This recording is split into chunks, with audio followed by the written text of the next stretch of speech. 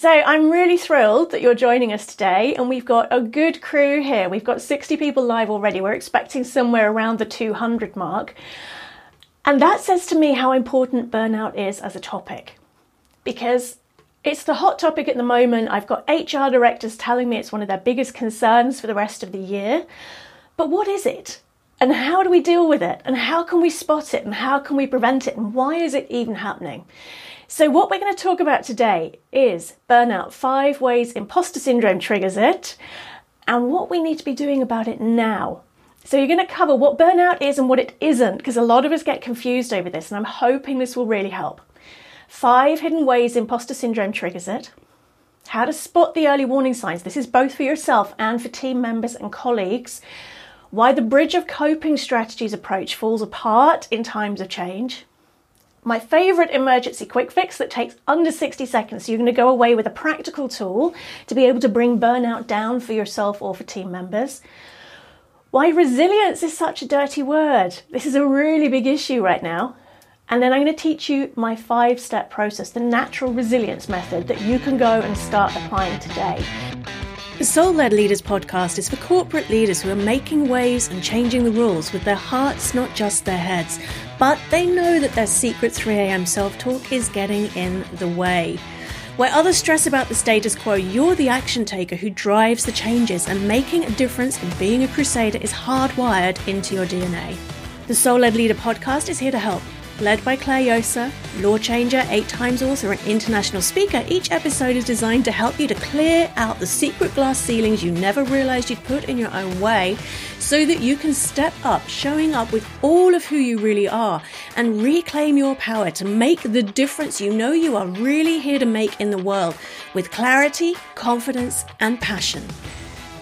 So I'd love to hear from you via the chat. Does that sound like that would be useful? Give me a yes, yeah? And I'm just going to make sure, because I'm not sure if you're seeing me on the screen. One moment, I'm just spotlighting myself. There you go.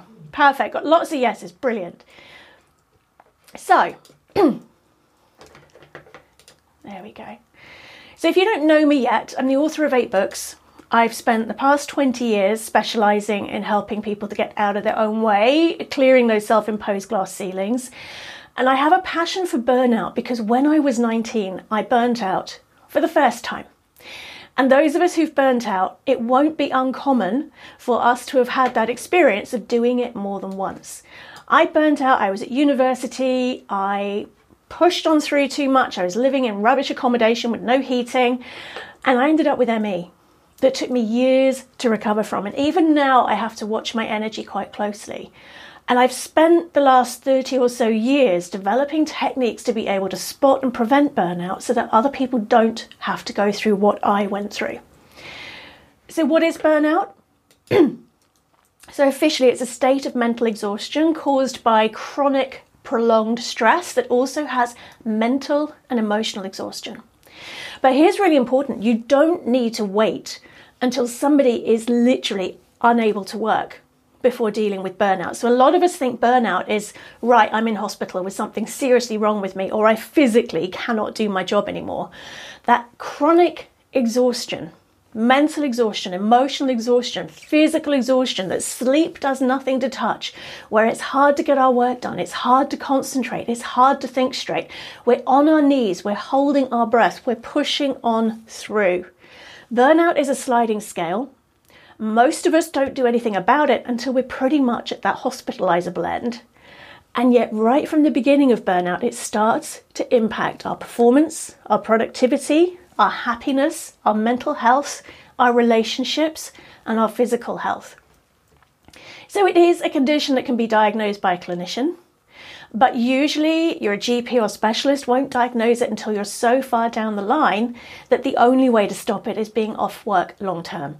What I want to do today is teach you tools that work much further up the line so you don't have to go anywhere near that. So what the data says, there's surprisingly little research into burnout. This is a report from Deloitte back in 2015, so it's a few years old now, but even back then, 77% had experienced burnout in their current job. 42% have left a job due to burnout, and 70% felt their employer was not doing enough to prevent it. Now, you add in this little thing called COVID-19 and a global pandemic and turning upside down the way we all work, and so many of us working remotely and juggling everything, and the uncertainty and the stress. If we were to repeat that research right now, I'm pretty sure what we would see is burnout risk has gone through the roof. And this goes so far beyond employee well-being. This is about people's actual ability to do their jobs, as we'll see in a minute. It's impacting relationships, physical health, absenteeism. The cost of burnout is huge, and there's so much we can do to prevent it. So I want to start with a really big myth about burnout, is that it's a sign of weakness. I don't see burnout as a sign of weakness. I see it as a sign of having been strong for too long. Those of you who've had experience with burnout, or you know people who've had burnout, I'd love to hear from you. Do you resonate with this? Yeah, is burnout doesn't happen to weak people, it happens to strong people. Give me a yes via the chat if you're here with us live on this, yeah? It's a sign of having been too strong for too long. That's brilliant. Lots of yeses here. And by the way, if with any of these questions I'm asking, you want to direct message me, if you're watching this live with us on Zoom, feel free. I can then read out your comment. I still won't be mentioning your name. Yeah, you just push on through regardless. Yes, definitely, 100%. So another thing about burnout, my 9-year-old went on a school trip to the living rainforest here in the UK a couple of weeks ago. And one of his favourite things about that trip was seeing an animal that's quite rare to see moving, the sloth or sloth, depending how you want to pronounce it. It's a scone thing here in the UK, yeah? He saw a sloth. And he absolutely loved the sloth because the idea for him at the age of being 9 of being able to spend the whole day kind of tucked up in bed and hardly moving. And when you do move, it's that deliciously slow movement, yeah? So many of us only have 2 speeds, Formula One and sloth. And this is part of the problem. We think if we stop pushing, if we stop racing, if we stop fighting, if we stop being all in on the busyness and the doing, that we'll turn into a sloth and we'll never get anything done. The opposite of burnout is not doing nothing. The opposite of burnout is being in total alignment and being able to flow through life so that things don't feel like a fight. So you're in balance, you're no longer pushing on through regardless. You're just able to get stuff done without the drama.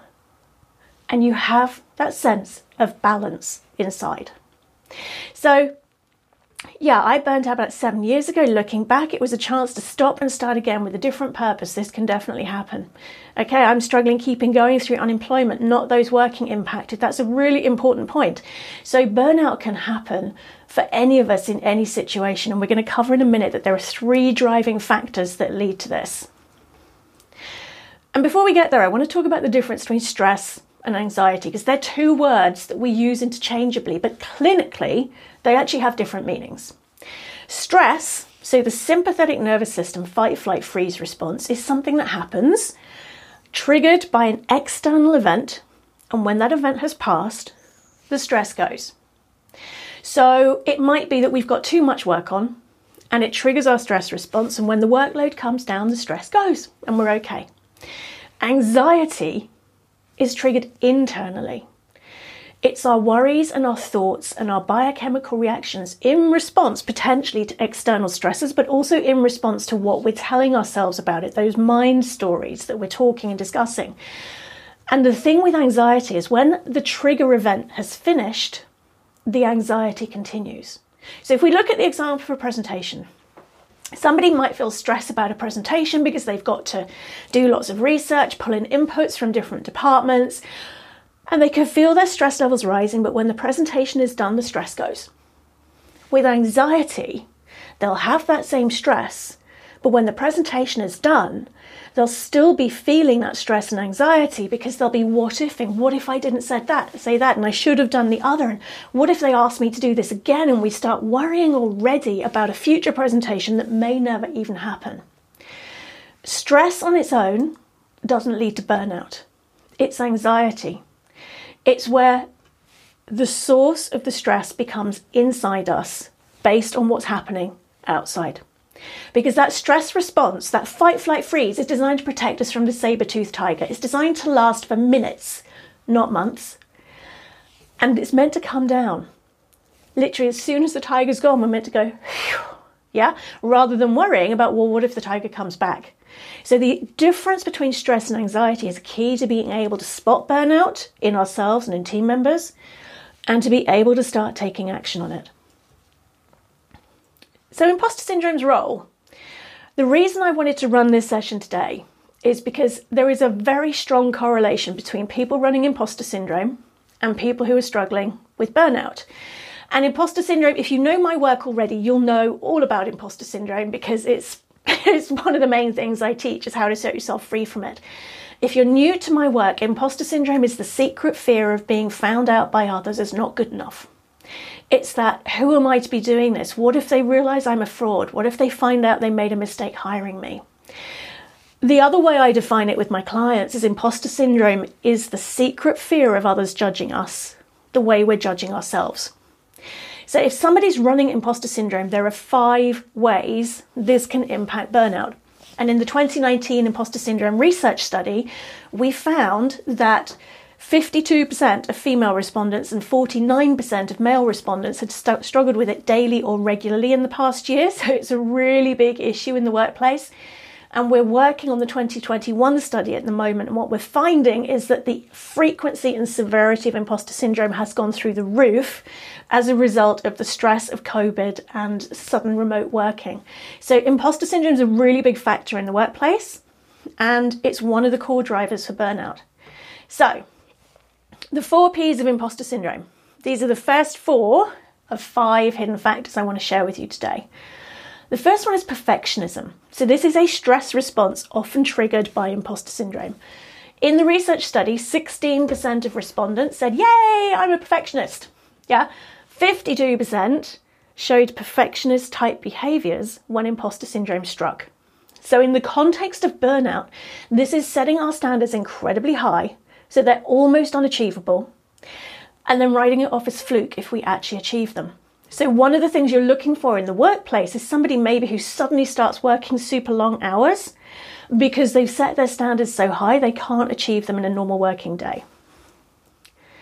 The next one is procrastination. So this is busyness. This is filling our time with everything else so we don't have to face the project that's triggering imposter syndrome. Anybody here ever procrastinate, yeah? I got some great hand raising. Yeah, all the time. Fantastic. So procrastination, we are super busy. And you can imagine if we're adding in more and more things to avoid doing that thing that's putting us off, that's going to really lead to exhaustion, overwhelm, and burnout. The third way imposter syndrome can get in the way is what we call project paralysis. We discovered this in the research study. So this is that classic, I'm going to pretend that project can't see me, it doesn't exist. And I was talking about this with a client yesterday, somebody on my Stepping Up to Lead program, and she described it brilliantly as just, I do absolutely nothing on it, I don't read emails on it, I pretend it's not there, and then I have to pull an all-nighter to get it done. I use the adrenaline of the deadline to push on through. So the project paralysis, 53% of people had done this regularly in the past year. And the 4th P is people pleasing. This might be going into a meeting with one set of priorities and coming out with another. This might be volunteering for work that isn't really our job in order to feel like we belong in our tribe. And when we did the research study, we found this maps perfectly with the body's stress response, that sympathetic nervous system. Perfectionism is the fight. I'm going to slay that project. I am going to do the best presentation or pitch or proposal that's ever been done. I'm going to set my standards so high and I'm going to war with this. Procrastination is the flight. We're busy, we're running, we're taking up that energy, we're moving, we're stuck in busyness, but we're not necessarily making progress towards the actual goal. Project paralysis is the freeze, that classic rabbit in headlights. And then the people pleasing is a new category, fawning. Okay, this is the equivalent of stroking the saber-toothed tiger's nose, telling it it's got beautiful brown eyes and asking it not to bite us. So the 4 Ps of imposter syndrome are really important in the burnout cycle, because can you imagine how each of these 4 Ps, perfectionism, procrastination, project paralysis, and people pleasing, will impact the amount of work we're doing? And if we're running these and we're stuck in that sympathetic nervous system, that fight, flight, freeze, fawn response, this has an impact on the body, as we'll see in a minute with the 5th factor. It means that we're wired for chronic stress. It's harder to think straight. It's harder to perform at our best. It triggers that anxiety response that can lead to burnout. And it makes it hard for us to be able to even function day to day with the simple tasks that were previously never a problem. So on the 4 Ps, how many of those do you recognize in yourself? So we've got, this is totally me, all of them, all of them, all of them, yeah, all of the above. Fantastic, all 4. The brilliant news is they're not permanent. We weren't born with the 4 Ps of imposter syndrome. And some of the strategies I'll be sharing today, you can use, full house, fantastic. Some of the strategies we'll be covering today, you can actually use to start setting yourself free from this. If you are a line manager or a leader, what you're looking for in your team members as early warning signs of burnout is changes in these. Particularly if somebody gets given a new project, or they get promoted, or they suddenly have a chance to be more visible, and you suddenly see these behaviors becoming more common for them, that is the sign that you need to have a talk with them and see how you can support them, because it might be that imposter syndrome is going to be triggering burnout for them. So the 5th core driver for imposter syndrome triggering burnout is something called hypervigilance. This is where we are wired to look for threats. Obviously, the human brain and body prioritize looking for threats over goals, because avoiding threats is the reason why the race has survived for so many thousands of years. But what happens with hypervigilance is something called the HPA axis. The hypothalamus pituitary adrenal axis gets stuck wired on. So this is part of the nervous system that controls how much cortisol and adrenaline floods through the body. As I said earlier, that fight, flight, freeze sympathetic nervous system response is it's meant to last minutes. And so many of us have spent months actually experiencing this low-grade chronic stress. It's basically us, we're looking for threats everywhere. And so what happens here is you might get an email in from somebody, read the tone of voice, and that bit in your brain that's wired, the primal part going, is this safe, will read it as a threat, when actually it's just that that person might have been in a hurry, or email might not be their preferred means of communication. It's about looking for the threats and the dangers. And when we're hardwired all the time to perceive them, what happens is that's constantly triggering the stress response. And it's constantly feeding anxiety and worry. Fear of criticism is another aspect of hypervigilance. So feedback, constructive criticism, performance reviews, throwaway comments in a meeting, all of this can be taken very personally. And for somebody who's running imposter syndrome and on their way to burnout, it can feel like a real threat. It can be really devastating. I was talking with somebody who was interviewing me on a podcast the other day, and he was saying that for him, if he gets a compliment, he's on a high for about an hour or two. If he gets constructive criticism or feedback, it can knock his confidence for a week. Yeah? So this is another key factor here, driven by imposter syndrome, that can trigger burnout. Because if you can imagine, if we're scared of being criticized, how that will change how we work, how it changes the stories we tell ourselves, that chronic stress load increases again. And then fear of rejection. This has been a really big factor during remote working, because we've lost our tribes, not just in the workplace. For so many of us, we've lost our friend support networks, our family support networks. We need to belong as human beings. We're not designed to thrive on our own. Even those of us like me who are really massive introverts who need that quiet downtime, we still also need contact with people. And so what I've been noticing is people holding back even more than usual from things like stepping up to be visible in the workplace or in their business, because we're scared of being rejected. And lockdown has amplified that for us.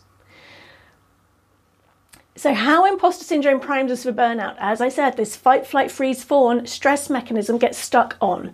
That HPA axis goes out of balance. So what happens in a typical day is something will make people's stress levels rise. And then what the body's designed for is that stress to come back down, but it doesn't, because something else then happens that makes it rise a bit more. And then something else, and then something else. And by the end of the day, our stress levels are at kind of DEFCON 1. And the only way to bring them back down is by diving into a bottle of something. And then we repeat that the next day. And if our stress levels are up here when we go to bed, and this is chronic stress, so we might not even notice that we're stressed. If you're this stressed when you go to bed, the likelihood of getting a good night's sleep is really low, and that can make the cycle even worse. Is there any questions or thoughts or comments so far on what we've covered before I move into the next section and we start looking at warning signs and solutions? Do you recognize any of this in the burnout that you're seeing in yourself or in your teams or your loved ones and your friends and colleagues? Any questions before we move on?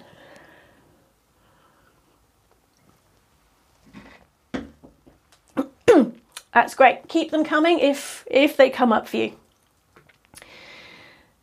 So what we found in the research we've been doing this year, and it, to be honest, isn't surprising if we think about it, is the vast majority of people with burnout are also running imposter syndrome. Okay? Because it's what's driving us to push ourselves so hard. And this is one of the keys in burnout, is we get out of flow and into forcing. What I mean by being in flow, I don't mean passively experiencing life. I mean, have you ever had that feeling like where suddenly everything falls into place and you lose hours of time, but you achieve something, you think, wow, how did I get all of that done? And you just feel totally aligned. Yeah? That is flow. What's happening with burnout is we're forcing, we're pushing on through. We're using that adrenaline and that cortisol that damages the body, that causes mental health issues, emotional issues, and we're using that to force results instead of being able to line up and flow through results. Okay, so I'm concerned that a very close relative has all of these symptoms. Great, ask them to watch this masterclass. There's plenty we can do, and there's a 60-second technique I'm going to teach you in a moment that's perfect for when that stress is doing this, for bringing it straight back down in under 60 seconds. It's a common early warning signs. In the research that we've done over the last couple of months, this is what we've been seeing. We've been asking people who've been burning out, we've been asking their line managers and leaders. And I'd love to hear from you if you're here with us live, if there are any other warning signs of burnout that you're seeing. So productivity nosediving, declining quality of work, depressed thoughts, processes and procedures slip, priorities get blurred, somebody becomes a difficult person, dealing with difficult people. It's harder to concentrate. You might get volatile, have a short fuse at work or at home and feel really irritable. Mental and emotional exhaustion, information overload, poor performance, the ultimate leaving the company there, bad judgment calls, everything feels urgent and critical. Can't manage the daily workload, not taking downtime, getting ill, making mistakes, physical exhaustion, anxiety, migraines, and time off sick. Okay, crying all the time. I know I've definitely had that one, is feeling like you're constantly on the edge of tears and that terror of, if I actually cry, will I ever stop? Yeah, and yet you're still attending Zoom meetings and you're still putting together project proposals. Yeah, this is really important stuff here. Okay, I've had all of this, crippling spiral of self-doubt, and it leads to a terrible feeling of being a failure. How do I deal with this? So this is really important because we're in that negative state and we're constantly looking for threats. It makes all of this so much worse. So the person who's put that comment in, please email me afterwards and I'll send you my resource pack to help with that, okay? But what we're going to be covering in this session will definitely help too. Yeah, menopause on top for some really isn't helpful, and it's something I'm also very passionate about because the impact that the hormonal changes in menopause have are huge, and it can make burnout so much more likely.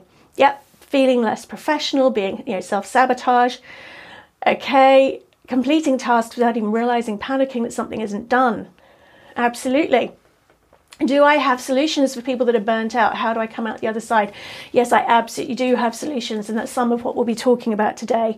I've burnt out, as I say, on more than one occasion because I didn't know how to spot the warning signs, and my personality type is very driven. I didn't understand that if I try and make the world shift based on my energy, that is an incredibly fast way to end up utterly exhausted. So the bridge of coping strategies. We have our coping strategies to keep on going through. The challenge that we have is in times of change, we need different coping strategies. Sticky plasters, as I often say, they fall off eventually. So rather than just dealing with the symptoms of burnout, what we actually need to do is look at the behaviour underneath. What's driving this? What is making me behave in a way that means I'm starting to feel burnt out? What is, for example, busyness doing for me? And this is why I love working with people at the root cause level, to understand what was driving that perfectionism or that procrastination or that project paralysis, because when you can deal with that root cause trigger, you don't need any of that surface level behaviour before. But where we need to start is helping people to bring their stress levels down in practical ways, helping them being able to choose which thoughts to feed so that a simple external trigger doesn't suddenly create a negative spiral that adds to the burnout risk. And that's what we'll be looking at today as the 5-step process to be able to do that. So my research has shown there are 3 core drivers of burnout.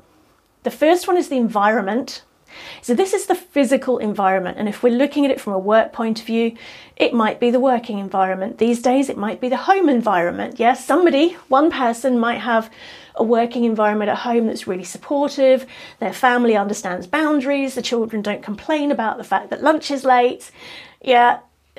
Other people might be sitting on their bed terrified that their boss is judging them for having their dressing gown showing in the background, with traffic noise and with an extroverted family that's constantly bouncing in onto calls. If we're looking at hybrid working, then one of the issues here in the working environment is we're going to be having a lot of hot desking because people are coming in on different days. The working environment is going to look and feel different.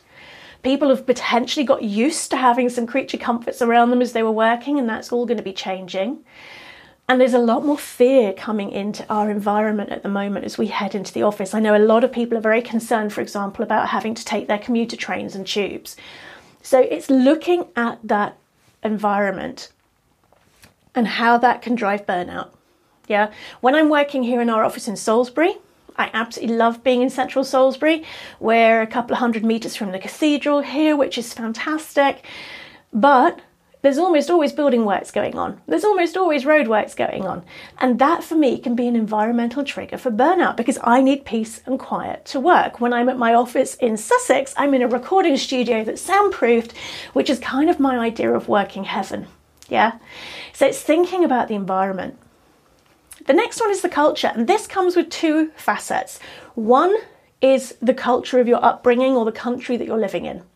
Different cultures are more or less likely to trigger burnout. If you're in a culture where working really, really hard and being compared to people and judged if you're lacking is prevalent, you're more likely to burn out because you're going to keep trying and pushing even once your batteries are empty.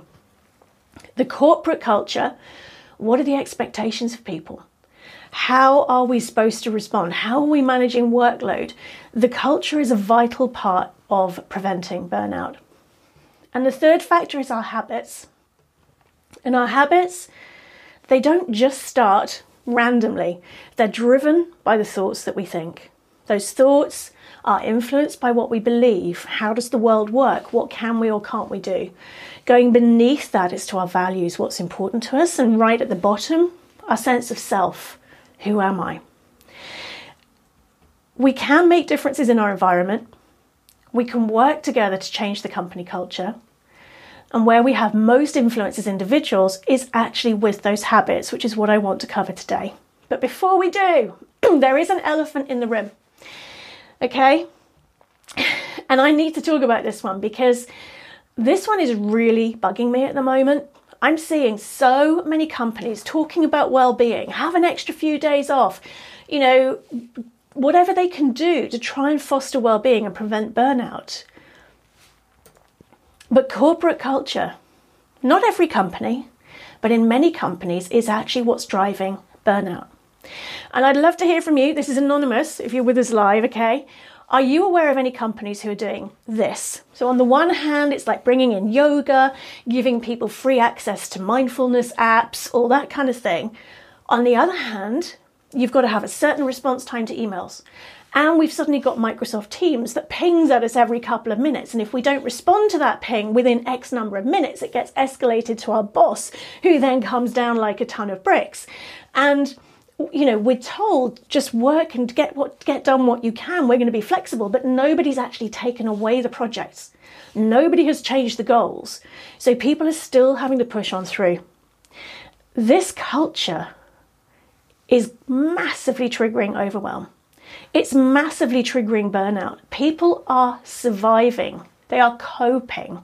They're already, many people are utterly exhausted because of the stress and the uncertainty that we've just been through in the last 15 months. And the corporate culture has changed so much. I've lost count of the number of my clients who say my meetings start at 8 o'clock in the morning, they finish at 6, and then I can look at what work I can get done. And companies wonder why people are burning out. So as we're making this shift for office workers into hybrid working, whatever that means for each organisation, we also need to be deeply looking at the corporate culture. When we went remote, it was so much easier to schedule a meeting because you didn't have to fly people in from all over the world, you didn't have to book a meeting room, and meetings just became the norm. What can we do to reduce the number of meetings, to actually give people time to get their work done, to remove the constant interruption of pinging and notifications, to be able to help people flow? Because it's been shown by researchers that every interruption, particularly if it's an auditory interruption like a ping, and I know some organisations you're not actually allowed to turn the sounds off, you're required to be pinged and notice, it can take up to 15 minutes to get back into flow. So you can imagine what that does for productivity. And a lot of people, if they know that if they don't respond within a certain time, that their boss will then give them grief, that triggers the stress response, that fear response, that hypervigilance.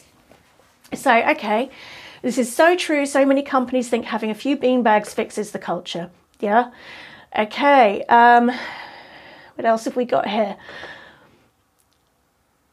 Yep, there's a number of organisations where this is a real problem. Hoping the senior managements are taking notes. Thank you, wonderful session, by the way. It's very easy to say have some time off, have a holiday, but very difficult to do when the work needs doing. So this is one of the other things the Deloitte report found, is that people who were burnt out were really struggling to actually book their holiday days. Either because they were forcing themselves to push on through, or because they were actually under pressure of expectations from their leaders to get things done and postpone their holidays. So they simply, being told to take more time off, they weren't even taking the time off that they were entitled to each year. Okay, yeah, I put pressure on myself to keep achieving, and I feel guilty if I slow down. Yeah, no extra hands, limited resource. Okay, the company response to increasing stress was to tell us to prioritise and reduce our work by 10%. But everything was still essential. It was words, not actions. So if you know my work, you'll know that I'm not about pity parties. I'm about what can we do, okay? The reason I've raised this is an elephant in the room. We are about to have a massive surge in burnout, and there is an enormous human cost of this. And those of us who are in a position to influence, to have an impact in our organisation, need to be speaking up about this now. So for example, I have a course called the Natural Resilience Method that helps to prevent burnout and also helps to press pause on imposter syndrome, because the two are so tightly linked. One of the decisions we've made as an organisation is I will not agree to a corporation buying bulk tickets for the Natural Resilience Method programme unless I can also work with them on the culture that means that people feel they need to be resilient. Because we need to be able to address all of those three factors, the environment, the culture, and what's happening inside us, to be able to help people escape burnout and be able to perform to their best. So this is another factor here then. is burnout is not just a mindset thing. Your body gets addicted. So the adrenaline, the cortisol that we use to push on through is something that our cells come to need. And once they come to need it, they will do whatever they can to get more of it. So for example, if we're addicted to the adrenaline and the cortisol, that rush, then if we start to relax, your brain will actually trigger thoughts to create drama, to create more adrenaline and cortisol. And the fix that we get from the adrenaline and cortisol will eventually not be enough. So we will do whatever's needed to create even more. And this is why it's so important to be able to address that third pillar. We've got the environment, we've got the culture, but what am I doing to create my experience of burnout? And how has my body got addicted to that? So when I work with people on preventing burnout, and I actually do this for my imposter syndrome work as well, it's not just about mindset. It's about getting into the body and releasing the body's unconscious addiction to the stress hormones that would otherwise keep us stuck, perpetuating that behaviour. So I want to do an exercise with you all now, and this is something that you can do safely with a team member. You can do it for yourself. You know, we talked about the stress goes up and up and up, and it's about bringing it down, okay? So one quick question we've got here is, I see this a lot in my 12-year-old, which is worrying. Is it usual to see these behaviours in someone so young? I do work with schools. I'm seeing this a lot in school children at the moment because of the stress they've been through over the last 15 months and the uncertainty. And also because of the pressure that they're feeling on exam results and constantly having their performance measured. So this technique that we're about to do works brilliantly with children too. And 12 is a great age to be able to use it because they can cognitively get it. So who would like to be able to reset that stress response in under 60 seconds? Give me a yes via the chat if that includes you. Fantastic. Me, yes. Hell yes. Great. Thank you. That's a relief. Okay. So this is audience participation time. And I'm going to assume that you're not currently driving or operating machinery. If you are, don't do this exercise right now. Do it later because I'm going to be asking you to close your eyes in a moment. Okay. So I invite you to put your feet flat on the floor. Okay, no crossed legs. Yep. Give everything a shuffle if you need to. So you can sit there with your back fairly straight. And if you're listening to this on the replay, on the podcast, and you're out for a walk or a run, maybe just stand next to a tree or something so people think you're looking at something, so you can just stand still. And then with your hands by your sides or in your lap, just take a moment to notice how your body's feeling. Where are the areas of tension?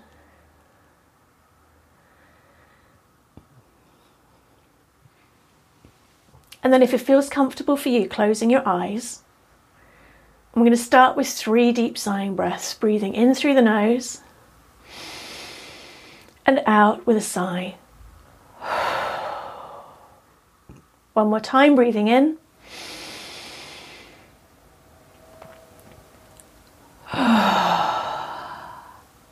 And again, breathing in.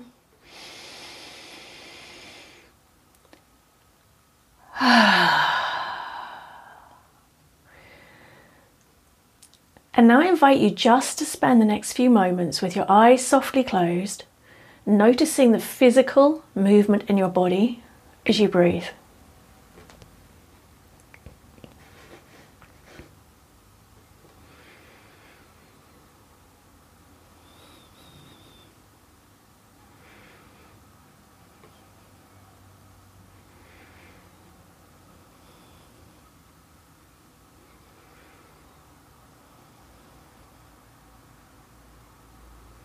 And if your mind wanders, that's absolutely fine. Just gently guide it back to watching the physical sensations of breathing.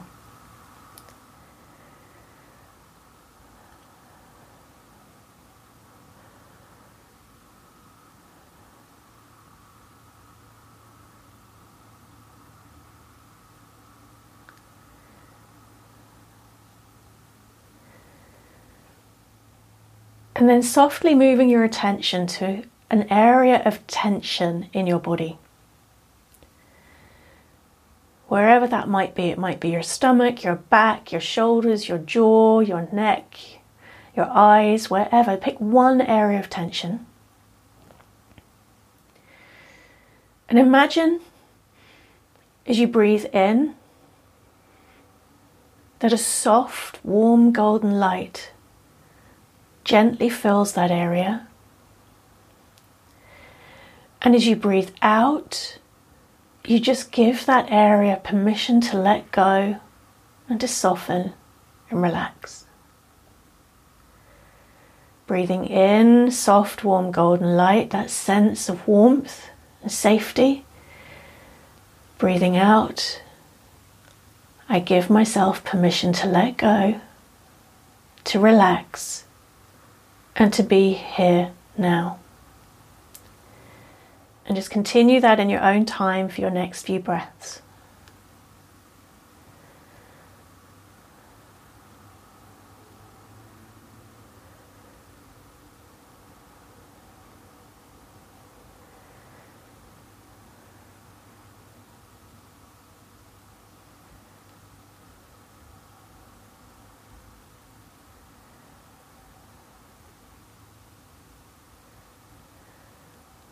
And then when you're ready, I invite you to move your attention to the soles of your feet,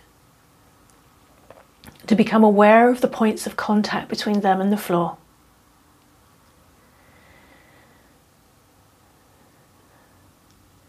With each in-breath, saying to yourself, I am here now. And with each out-breath, breathing out through the soles of your feet into the earth beneath you, letting go of any stress or tension or worry. Breathing in, I am here now. Breathing out, letting go of any stress, tension or worry through your feet into the earth. And you can continue this in your own pace for the next few breaths.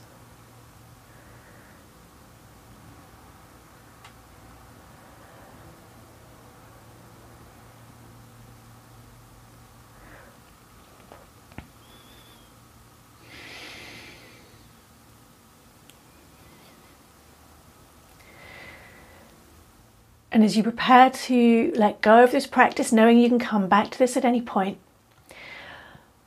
I invite you to take some slightly deeper breaths in your belly area, breathing in more deeply, breathing out more deeply, and keeping your eyes softly closed, allowing the corners of your mouth to gently, ever so slightly, move towards your ears. I am here now. Opening your eyes, thanking yourself for the audience participation, for going through that process with me. And I'd love to hear from you via the chat. What has shifted for you in your body? What has shifted for you in your thoughts? And what has shifted for you in your emotions? So calm and relaxed, calmer. Anybody found their thoughts slowed down? Or maybe change tone? Yeah, definitely calmer. What we've been doing here in that couple of minutes is resetting the nervous system. A bit sleepy. So if you're sleepy, a great thing to do at this point is some deeper breaths and a big stretch and a yawn. And that wakes up the body. Maybe give yourself a little shake. Okay. So what we're doing is we're resetting the adrenaline and cortisol response. It's one of the huge drivers for burnout, is being stuck with that on.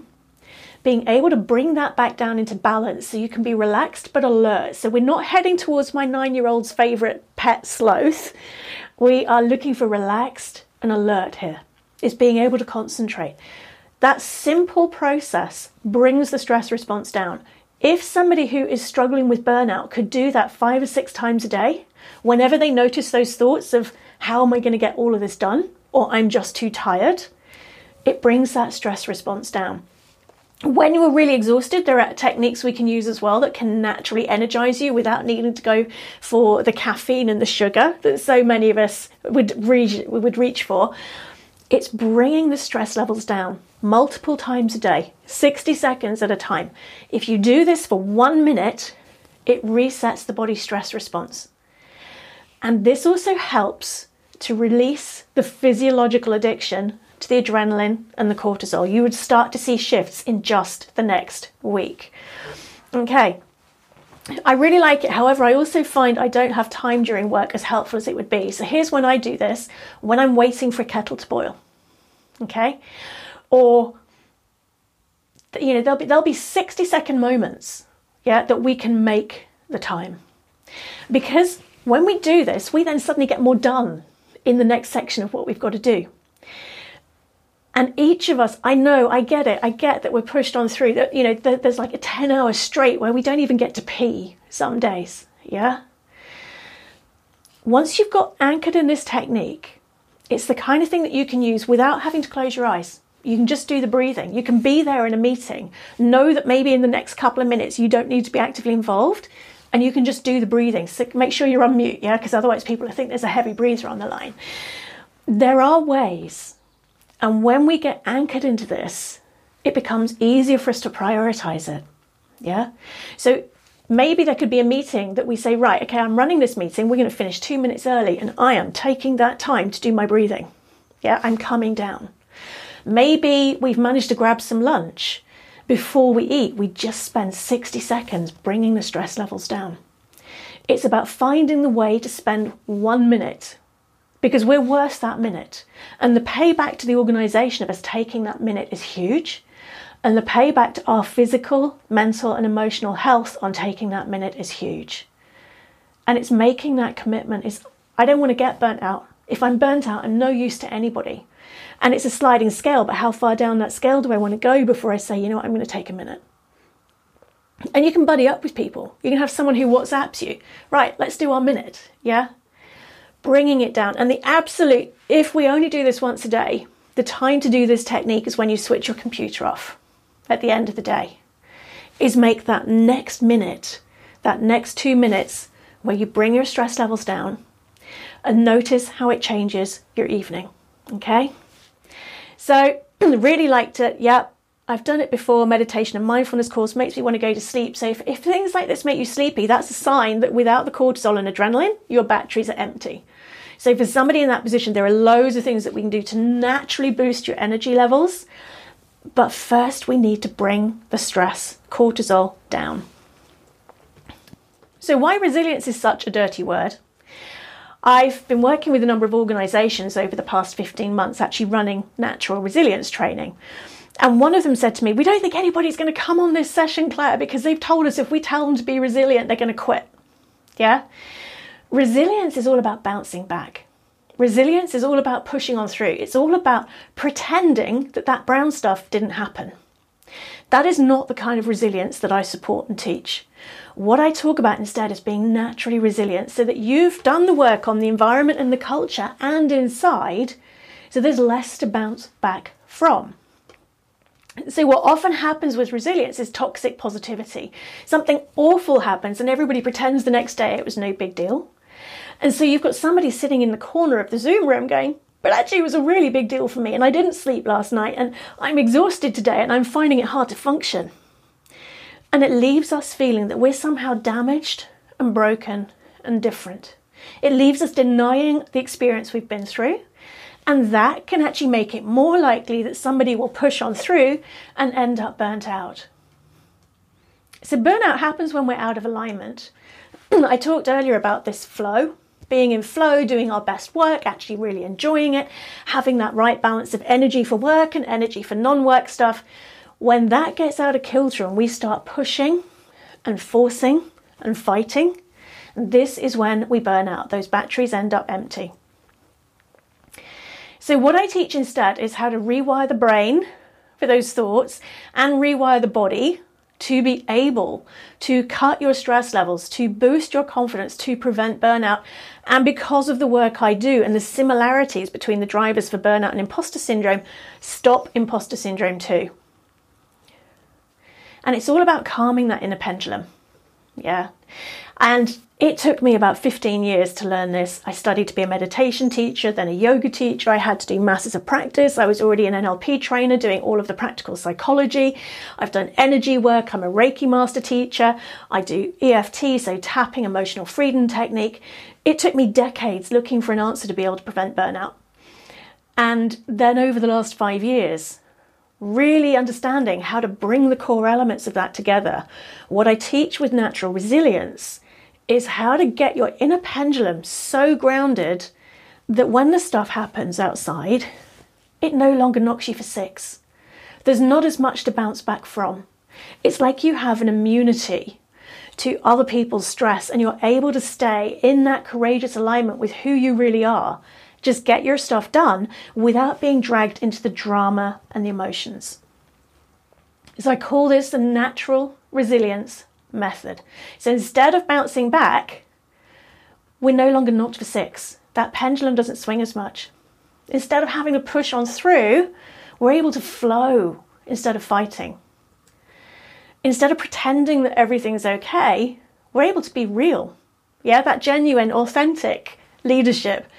Instead of coping, and that bridge of coping strategies potentially falling down, we're able to do all of this with ease and grace, and we shift from surviving to thriving by building that natural inner resilience so that the outside world, the environment and the culture have less impact. And the inside world, our self-talk, the biochemical reactions, the body's addictions to those hormones, don't leave us looking for the drama, the stress, and the fight. So here's what we do for natural resilience. There are 5 key steps. The first step is pressing pause. That's an example we've just done with that breathing technique of pressing pause. When you change gear in a car, those of you who've driven cars with gear sticks, like me in the UK, rather than automatics, you'll know you have to go from one gear to the other by going through neutral. If you try to go from, say, first to third without going through neutral, firstly, luckily, engineers like me mean it's impossible. But if you could achieve it, you'd have a very, very expensive repair bill. And I know when I started my driving lessons, it was something I tried regularly, and my poor driving instructor really, really despaired. We have to go through neutral, that pressing pause on the immediate stress. Because if you try to change what you're thinking or do something different and you're absolutely up here, the body is so wired for the hypervigilance and looking out for threats, it's not going to let you make change. So being able to press pause in that moment multiple times a day, and there are techniques that once you're into them and you're anchored in them, the body can do it nearly instantly, brings that stress level down to help us then actually feel in a space where we can do something about the various factors that were triggering burnout. Step 2 is about rewiring your brain. Turning your inner critic into a genuine cheerleader, not kind of Pollyanna pretending whitewashing, but rewiring the neural pathways with strategies that help you to break the cycle between a trigger and the burnout stress response or mind story drama or inner drama queen or inner drama king. Being able to rewire your brain, the reticular activating system that filters information from the outside world, so we spot what we're doing well, not just beating ourselves up. Being able to rewire the brain so it doesn't automatically pop back to the amygdala and primal part of the brain every time it sees an external threat in an email, but instead it has that calm perspective. Because when we can choose which thoughts to feed, and I know that for some people watching this or listening to this, you might be thinking that's cloud cuckoo land, but it's not. It's really easy to do if you just do practice and you've got the techniques like my ABC technique. Rewiring the brain immediately has a positive effect for reducing the stress levels, making burnout less likely, and changing our behaviours. It's part of what sets us free from those 4 Ps of imposter syndrome. The third step, rewiring your body, retraining the nervous system to break that cycle, that addiction, that unconscious addiction to the stress, to the cortisol, to the adrenaline, so that we are able to physically relax as well as mentally relax. And those two combined allow us to emotionally relax. It gets us off the emotional roller coaster. Then, because you're grounded and you've been dealing with the self-talk and the mind story drama and all of that, it's then about reclaiming your personal power by resetting toxic boundaries. That might be, it's different for each of us. It might be a work boundary. It might be relationship boundaries. It might be habits that we've got into, boundaries with ourselves. And then step 5, flowing, not forcing. That doesn't mean being a passive person in life. It's about realizing that we don't have to fight the whole time. This is what the cortisol and adrenaline do, is they prime us to fight. This is then about creating new habits for life, so you no longer have to be burnt out. So those are the 5 core steps of the Natural Resilience Method. Pressing pause, rewiring your brain, rewiring your body, resetting toxic boundaries, and flowing, not forcing. If you want to do this together, this isn't a pitch, it's just letting you know it's there. I have 2 options. I've got my Natural Resilience Method, which prevents burnout, it slashes your stress levels, and it also presses pause on imposter syndrome. And the next round of that starts in September. And that is a 6-week program that guides you step by step in ways that are super simple, even for those of us who are very time poor, to be able to go from at high risk of burnout to actually being able to get into flow. The other way is my imposter syndrome first aider training, where you do the Natural Resilience Method training and then you learn how to support other people with that. So that's ideal for line managers, leaders, HR teams, somebody who wants to be the person that can offer more than tea and sympathy if somebody is struggling with this. If you're interested, if today has inspired you and you want to know more, you can get on the waiting list for those programs. You can go to clarejosa.com/natural resilience, and you can text the word burnout if you're in the UK to 01886 211 040. And the places on that are going to be limited when we go live in September. If you've signed up before September, you're actually going to get a mini series from me over the summer with little emergency quick fixes to help bring your stress levels down. But that is my VIP waiting list for that program. And that wraps up what I want to say today. And over to you. What has your light bulb been? What are you taking away from this session? What is your action? Is there anything before September? Please drop me an email to discuss. hello@clarejosa.com. Thank you so much. Been so interesting. Fabulous session. Excellent presentation. The other thing that you can do if you want something before September is a lot of the how-to for this is in my book, Ditching Imposter Syndrome, which you could download today. Any other questions? Terrific, thank you. Excellent presentation. I'll be sharing the recording company-wide. Brilliant. I'll let you all know when that's gone, when that's live. Very comfy. Oh, thank you. Ordered the book now. So the key here is to take action. Okay, I can offer tools, I can offer sessions like this, but the impact of a session like this only actually has an effect in your life if you go and do something with it. Whether it's you that's struggling with burnout, whether it's a member of your team, taking an action in the next 24 hours is what will make the difference. And I'd love to hear from you. hello@clarejosa.com. Let me know what your next 24-hour action will be. Show notes, deep dive resources, and access to Clare's inspirational weekly soul-led leaders email is available for you at clarejosa.com/soul-led leaders.